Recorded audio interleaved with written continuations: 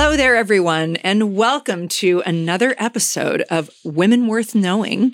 My name is Jasmine Allnut, and I'm joined by Cheryl Broderson. We switched it up on you. We like to do that occasionally. Absolutely. But Keep I it thought, fresh. Yes, but I thought it'd be kind of fun for me to introduce this one because Cheryl has not a one-parter, not a two-parter, not a three-parter, but a four-parter, folks. She has a four-parter to do for us over the next couple weeks. And it's going to be kind of cool because she's going to focus on one woman's story that's worth knowing, but she's going to incorporate a few other women worth knowing into that. So that was kind of the goal here, was to group everybody together. And it's kind of neat how she's able to kind of tie it all together with a little bow. So without further ado, Cheryl, who are we going to be talking about? We're going to be talking about Aimee Semple McPherson. And the reason Jasmine is telling you how it's a story within a story is because for the last 4 weeks, I have been sharing everything. As I've read it, I've read 3 books on Aimee Semple McPherson. I've been listening to a lot of her YouTubes. There are YouTube videos of Aimee Semple McPherson, as well as documentaries on her. Wow. One of my favorite documentaries on Aimee Semple McPherson is by BBC. Oh, interesting. It was fantastic. Wow, and it was, they do everything well. They do. And it was one of my mom's favorites. And, I had always kind of thought of Aimee before in my past, my dad came out of the Foursquare Church, both my father and mother. And I always thought of Aimee as a little bit scandalous and kind of, interesting. And I thought of her as, a little bit dramatic and flamboyant. But I had never known the backstory of all she did and how God used her. And I'm glad you're going to get into that because that's the impression I've always had. But I was reading something and I was like, oh, there's another side. There's a totally different side. It's interesting because I was back at the Billy Graham Museum at Wheaton College, and they had the best known evangelist in the United States. It was interesting because Amanda Berry was there with a write-up about cool. Amanda Berry. But also, she and Aimee Semple McPherson were the only women featured as evangelists in the United States. And I thought, wow, because they had, in fact, it said that Aimee Semple McPherson had a greater impact on the United States and souls being won to Christ than any other American evangelist, including Billy Graham. Wow. That's really the remarkable. impact of her life is crazy. Yeah. So let me just say that she's actually not an American. She's a Canadian. She was born October 9th, 1890 in Salford, Ontario, Canada. But as I said before, her story is intertwined with 6 other women. And we'll slowly but surely get to all of those women. But first I'll begin with her mother. Her mother was Mildred, but she always went by Minnie. And she married a man named James Kennedy. Mildred's parents. Now, this is where, some of the story is a little sketchy and unknown. She was born in Canada in 1871. And sometime in 1886, Minnie's mother died. Some reports say that both her parents died, and other reports say that just her mother died and that her father remarried a stepmother who was cruel to Minnie and wouldn't allow Minnie to stay in the house. So Minnie is 15 years old at this time. But when Minnie was 13 years old, the Salvation Army with Evangeline Booth came into her little town in Ontario, Canada. And she was enthralled with the Salvation Army, and they reached out to her and they led her to Jesus, and they allowed her to find an oasis at their organization and at their building. And they just received her. They loved on her. She got to wear the uniform. And for a little girl who was smarting from all the rejection, it just meant so much to Minnie. Well, after Minnie's mother died, she went to live full-time at the Salvation Army, and she was working with them. She was working for them. But she began to feel that because of her age, only being 15, that she was more of a burden than a blessing to the organization. And whether she was made to feel that way or if it was her own perception, we don't know. Right. But at the same time, the Salvation Army informed her of a man, James Kennedy, who lived in Ingersoll, which was about 30 minutes away from the place that she lived. And they told her that this man, James, he was a Christian man, he was a Methodist, and his wife was severely ill and she was dying. And James needed help on the farm. And this was a farm that his father had, and he and his brother were raised on. So it was very important to his family. And so he was asking for somebody who was a Christian who would come and help him work the farm and help take care of his wife. And he had 3 children that were almost grown. So here's 15-year-old Minnie, who volunteers for this. And I mean, she's working with children that are older than she is. Oh my gosh. And yet she's running the household and she's taking care of Mrs. Kennedy and trying to nurse her back to health. But Mrs. Kennedy was dying and she soon died. And here's Mildred or Minnie, and she's left all alone. And she doesn't know, again, she's an orphan, what she's going to do with her life. She's only 15 and her job now is, gone. She's still helping out on the farm. When James Kennedy, who's in his 40s, right? Interesting. Late with 40s, grown kids. Yeah. He proposes to Mildred, who is by this time like 16 years old. Wow. And so she says yes, and they go to get married. Well, she lied about her age and said she was older. Oops. And he lied about his age and said he was younger. Oh, that's so funny. No, wait, no. Was this for her like more like not a father figure, but just like somebody to protect her and take care of her? I think so, because I mean, think about it. Her father had died. And by all accounts, James Kennedy was one of the kindest, godliest, at least according to Amy Simple McPherson, one of the most wonderful men that ever walked the planet. And Amy, in her autobiography, which I read, I can't say enough positive things about her father. And he supported Amy's ministry the entire time that Amy was on the road, which we'll get to later. But Minnie became pregnant. And she was a little bit upset about this pregnancy because she felt like she wanted to continue to work with the Salvation Army. And the Salvation Army was setting up a base in Ingersoll where she was. So every free moment she went and she would leave the farm and she would work with the Salvation Army and she would go to all of their meetings. And she was very, very involved with evangelism. So with her pregnancy, she said, all right, Lord, this child that I'm going to have, I want, and she believed it was a girl, I want this little girl that you're giving me to serve you with all of her heart. And what I can't do because I'm strapped and I can't, go forward because I'm married and now I'm going to be a mother, this little girl, may she fulfill my commitment to you. Wow. So when Amy was just 3 weeks old, Minnie put her in the cart and rode the horses through a snowstorm to go to a Salvation Army meeting. I mean, she really didn't slow down. And she sought to inspire Amy to win souls. In the meantime, James Kennedy, he loved nature. He loved the horses. He loved the cows. He could tell you about any plant that he was growing and about everything that was going on the farm.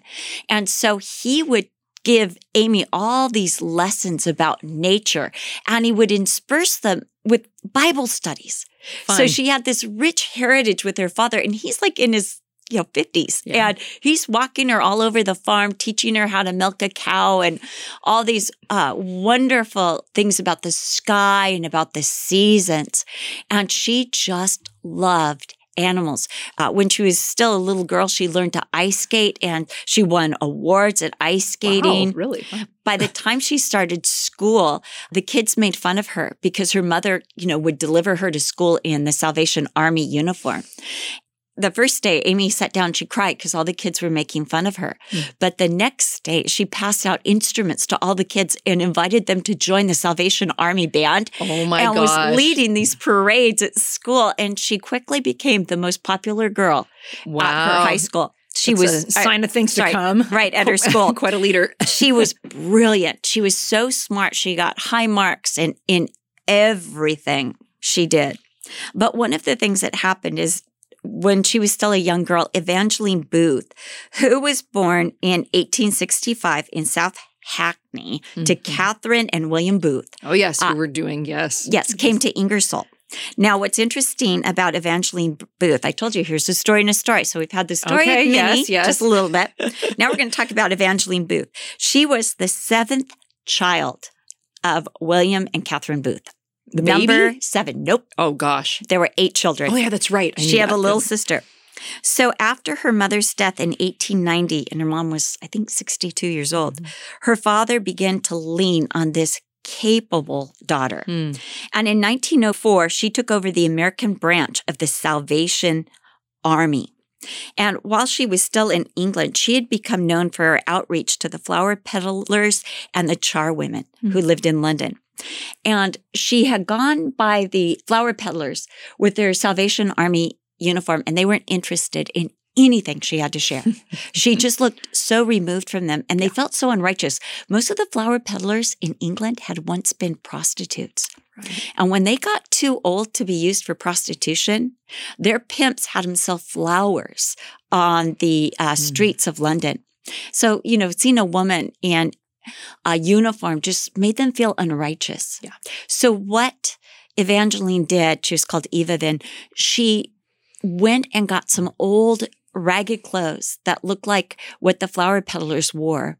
She grabbed some flowers and she sat with them, and she began to sell flowers on the streets with them for months, and just saying a little bit here and there about the Lord, but not much, just getting to know them and finding out about their lives and their backgrounds. But as she would find out about the trauma and their background, she would tell them that Jesus loved them, and that there was a Lord who could transform them and didn't care where they came from, but would give them a whole new start.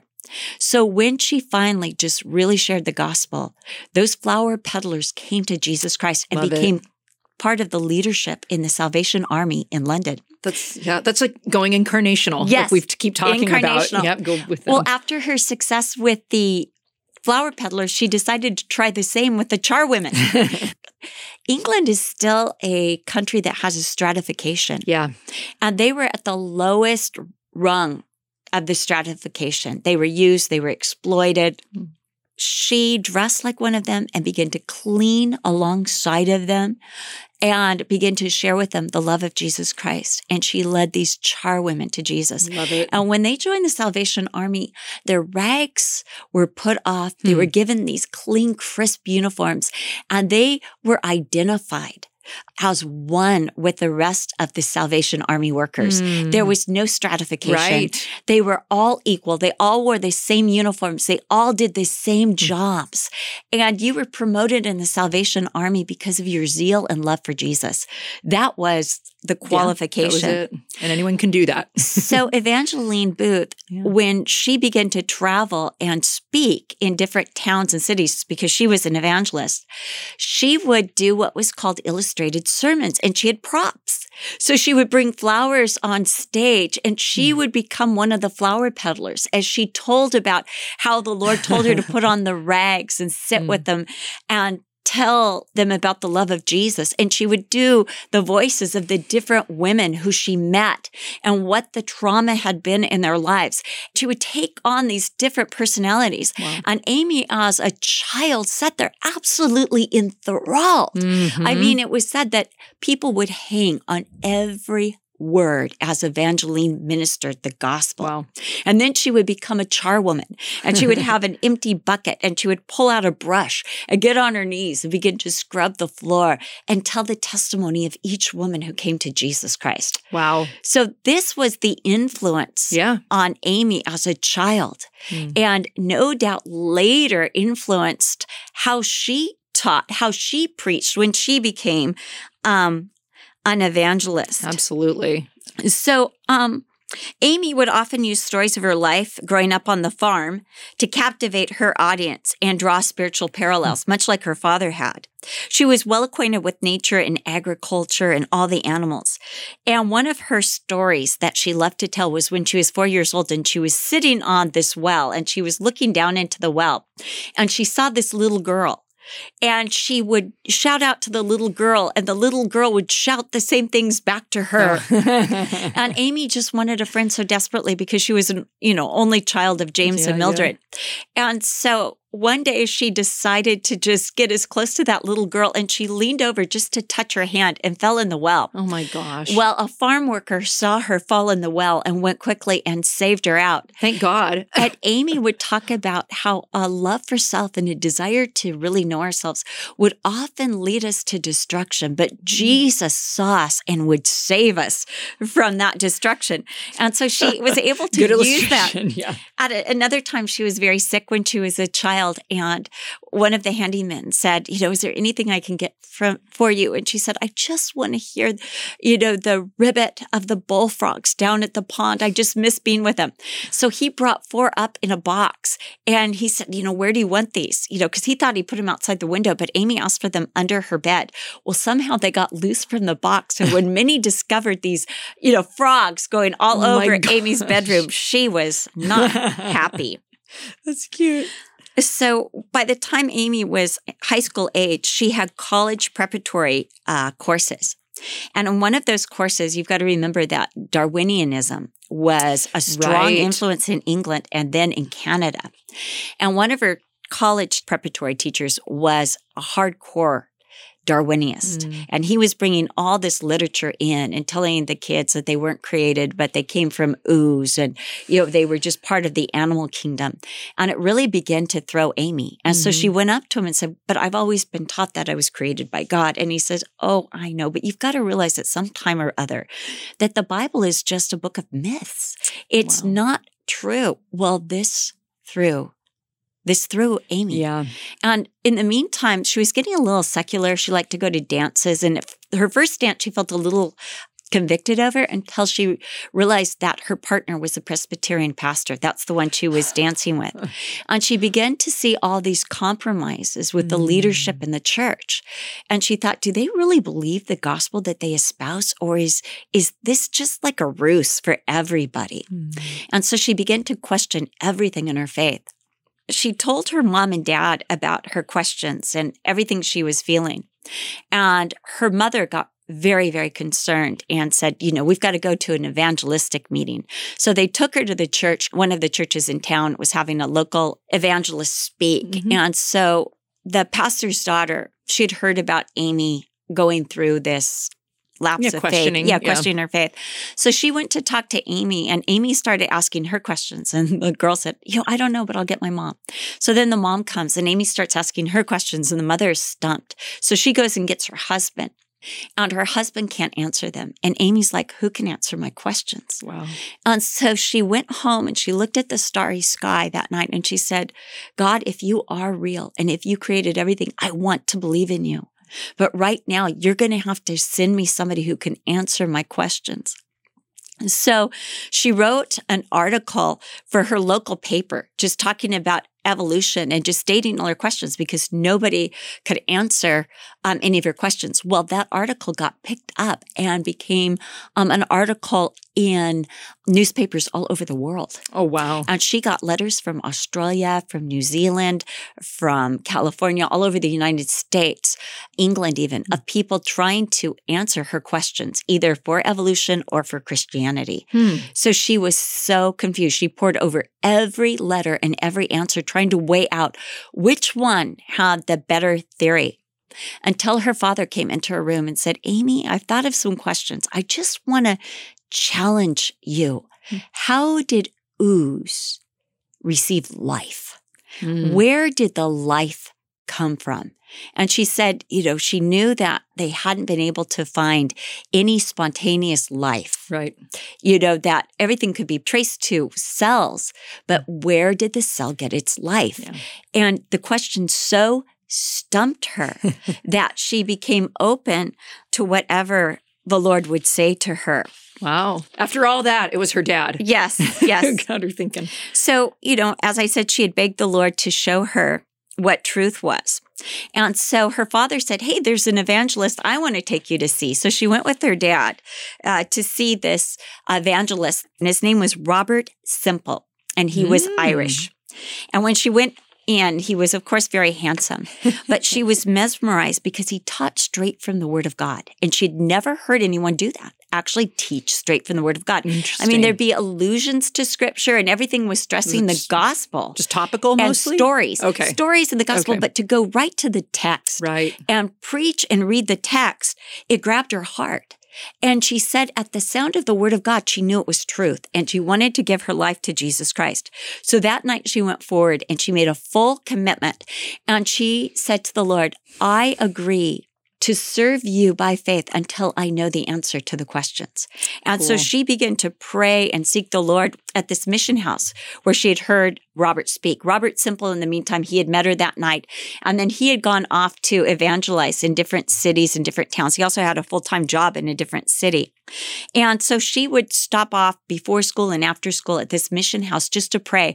And she said that she met the most gracious and sincere Christians. Now, her father was a Christian, but he was busy on the farm. Her mother was a Christian, but her mother was very strident, kind of with the rules and regulations of the Salvation Army and just was so into everything Salvation Army. And Amy she was an artist at heart. So she was wanting something more experientially satisfying. Not so confined. Right. Right. And so these people believed in the baptism of the Holy Spirit, and they spoke in tongues, and they prayed for Amy, and she received the gift of tongues. So she loved to go with them and pray with them, and she felt this power as she prayed with them. Well, every once in a while, Robert Simple would stop by the little mission house, and they might have a slight conversation. So one night, Amy was asked to sit with some sick children while the parents were gone. And after putting the children to bed, and it was a very stormy night, there was a knock at the door, and it was Robert Simple. And he said that the Lord had told him to go there and watch over the children. And Amy explained, well, I've already been watching these children. So they sat and talked, and he told Amy about how God was calling him to China. And then, he asked her if she would pray with him. And so she did. And then he got on his knees and asked her if she would marry him. Whoa. And she said, yes, because she was already in love by his passion for Jesus Christ. Now, sorry, how old were they at that time? She's about 18. Oh, okay. Okay. 18. And then, he's none of these scandalous 15-year-olds. No. Okay. And he's only 21. Okay. They're young. Yeah. And so as they got on their knees again and prayed together and dedicated their lives together to the Lord for his service. And as she prayed, she had her first vision. And she saw this vision of her walking hand in hand with Robert towards this glowing city and walking in the doors of the city. And she thought, oh, that's marvelous. And she opened her eyes to tell him about the vision. And when she closed her eyes again, she saw herself leaving the city all alone, walking all alone. Oh. And she didn't know what it would mean. But 2 years later, she would know the meaning of the vision. So Amy and Robert were married at Ingersoll Farm on August 12, 1908. Minnie made it the most fabulous wedding and invited the whole town to it, catered, they served all the food, beautiful cake. And soon after, Robert and Amy left for Chicago, where he was living. And Amy, just for those weeks that he was earning money, and he was trying to earn enough money to earn their passage to China, they were deeply, deeply in love. And he called her Malvarine. That was his nickname for her, Malvarine, which is some Irish name. I'm sure it's very endearing. It is. It's Irish. And so he was speaking at different places during this time, but he also taught Amy to read the Bible. She had never, ever read the Bible. Crazy. And he taught her not only how to read the Bible, but how to understand the Bible, how to pore over Scripture, how to ask yourself questions, how to compare it and cross-reference it with other Scriptures, how to study the Word of God. And she just became so excited about God's Word, and she began to pore over it. And then they would study it together every day and pray as soon as he got home from work. And she became really adept at making biscuits. She wasn't very good at laundry or any domestic duties, but she could make biscuits. That was her wheelhouse. That was it. So she also realized that she was pregnant during this time. So she was going to go to China pregnant. Try as hard as Robert did to earn enough money for their passage, he couldn't. It just seemed that he would make money and some unexpected expense would come up. But one night he was speaking in Chicago at a little Italian fellowship. And afterwards, the people came up and they started stuffing money into Robert's Bible and Amy's purse until both the purse and the Bible were overflowing Wow. with money. And would you know, it was just the exact amount for the passage to China. I love it. So they booked their tickets and they sailed, but they sailed first to Ireland and then to London. In Ireland, Amy met Robert's family, who absolutely loved them. And Robert spoke at different churches to, get some more support for the ministry in China because they felt like they shouldn't be with a mission organization. He wanted to live by faith and see what the Lord would supply. Wow. And this resonated with Amy's heart. And you'll see how this became something that became indicative later on to Amy's ministry, was living by faith. Interesting. That's cool. So they sailed, they went to Ireland. And as they were in Ireland, Robert's mother, who was a wonderful Christian, said, "Robert, I don't think I'm ever going to see you again." And Robert said, "Well, Mother, if I die, I'm dying for the sake of the gospel in China." Wow. And she released him. So they sailed to London and they were supposed to meet with a man named Cecil Popill. And Cecil Popill was one of the wealthiest men in London. And they said, if he likes you, he will support you forever in your ministry. And he's been known to give $5,000 to certain missionaries. Wow. So Amy and Robert were so excited, and he had them picked up from the ship and brought them to his house where they stayed. And he said to Amy, "This night you're supposed to speak at my fellowship." And she said, "But I've never spoken publicly before." Except Her, for not him. school. Interesting. Her, not him. So he whisks her away and she has no idea what she's going to speak on. And so she just opens her Bible and it opens to Joel 1:4 and she speaks on the swarming locust, the chewing locust. She does this sermon about how before your life is absolutely destroyed, you need to give it to the Lord. And only when you put it safely with Jesus does the locust lose his effect. And God begins to rebuild your life on the ruins and make it more rich and fulfilling than ever. And she didn't know, even what she was saying, but there were all these hallelujahs and amens from the audience. And afterwards, Robert said, "Well, my little Wolverine is a powerful preacher." And he was so proud of her. That's so sweet. And he so encouraged her. I love that she did Joel 1 of all things. Yes. That's awesome. Yes. What a woman. So they were getting on the ship, and sure enough, Cecil Popill gave them an envelope.